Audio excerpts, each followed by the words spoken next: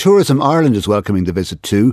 Chief Executive of Tourism Ireland is Niall Gibbons. He's also in New York this lunchtime. Niall Gibbons, good afternoon. Thanks for taking our call today, or this breakfast time as it would be in New York at the moment. Is there evidence that the visit of a US president helps to bring more tourists here?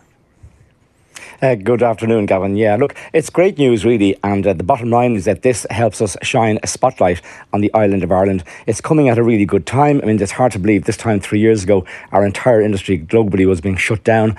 Now it's reopened, and he's coming at a time at the 25th anniversary of the Good Friday Agreement, a very historic milestone, which actually led to the set-up of Tourism Ireland, which is an all-island body. So the White House press corps will be here, the international media spotlight will be on Ireland, and it's a matter for us, really, in Tourism Ireland to maximise the positive PR arising from the visit. So how does a US president visit help to bring more tourists here? Well, a large international media contingent will be coming with them. We'll work with the Department of Foreign Affairs and their US counterparts to make sure that they're well briefed. We'll try and ensure that there'll be good locations, good shots of Ireland beaming out across the United States media, which is our largest revenue market from a tourism perspective, but also across the world as well, at a very positive time for Ireland. Where are you expecting him to go? What are you expecting him to do? Well, you can be assured that there's teams that have probably mapped a lot of that out already. We know his ancestry is in County Louth and County Mayo. It would be great to see those locations on the visit. I'm sure Dublin and Belfast will feature as well. But no matter where he goes and what he does, as we've seen in the past with other state visits, we've been able to use them very successfully to leverage a very positive message for our country abroad. Is he going to be invited to drink publicly while he's here?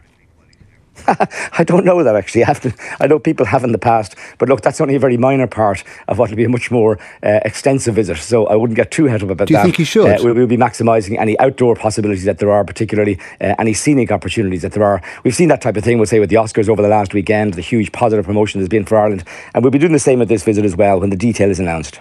Tell us what you're doing in the States this week.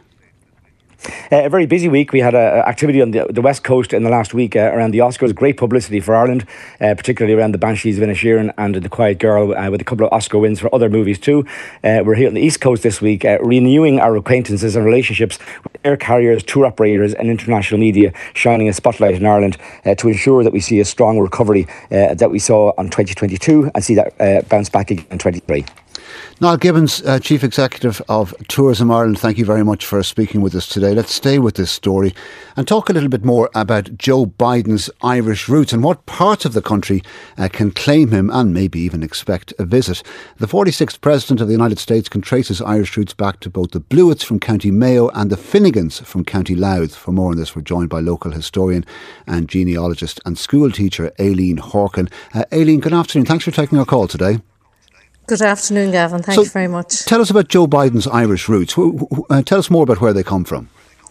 Joe Biden's ancestor, Edward Blewitt, lived and worked in the town of Ballina. He was born in 1795 and he married a lady called Mary Mulderrick. And for people interested in local genealogy, around here the surname Mulderrick sometimes translates to Reddington.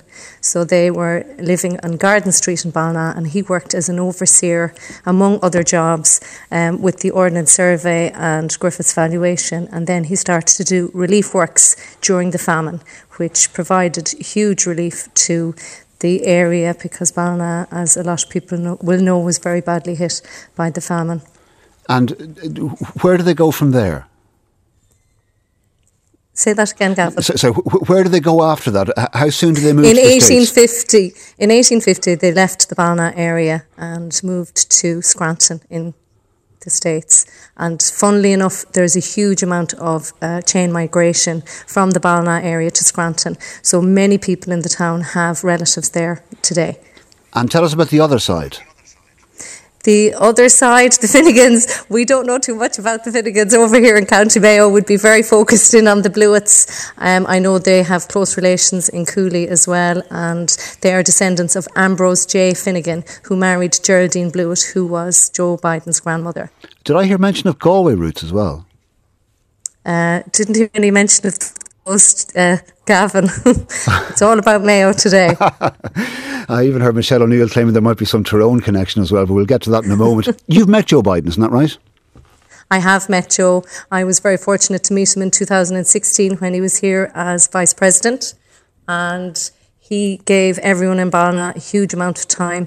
He was absolutely fantastic. He was accompanied by his brother Jim and his daughter Ashley and her children, and he spent hours walking through the town and meeting people, and I think we were as mesmerised with him as he was with us. So it was a great day for the town, and for him to come back as president would be momentous. Yes, I know the official itinerary hasn't been announced, but I presume people locally are making preparations, are they?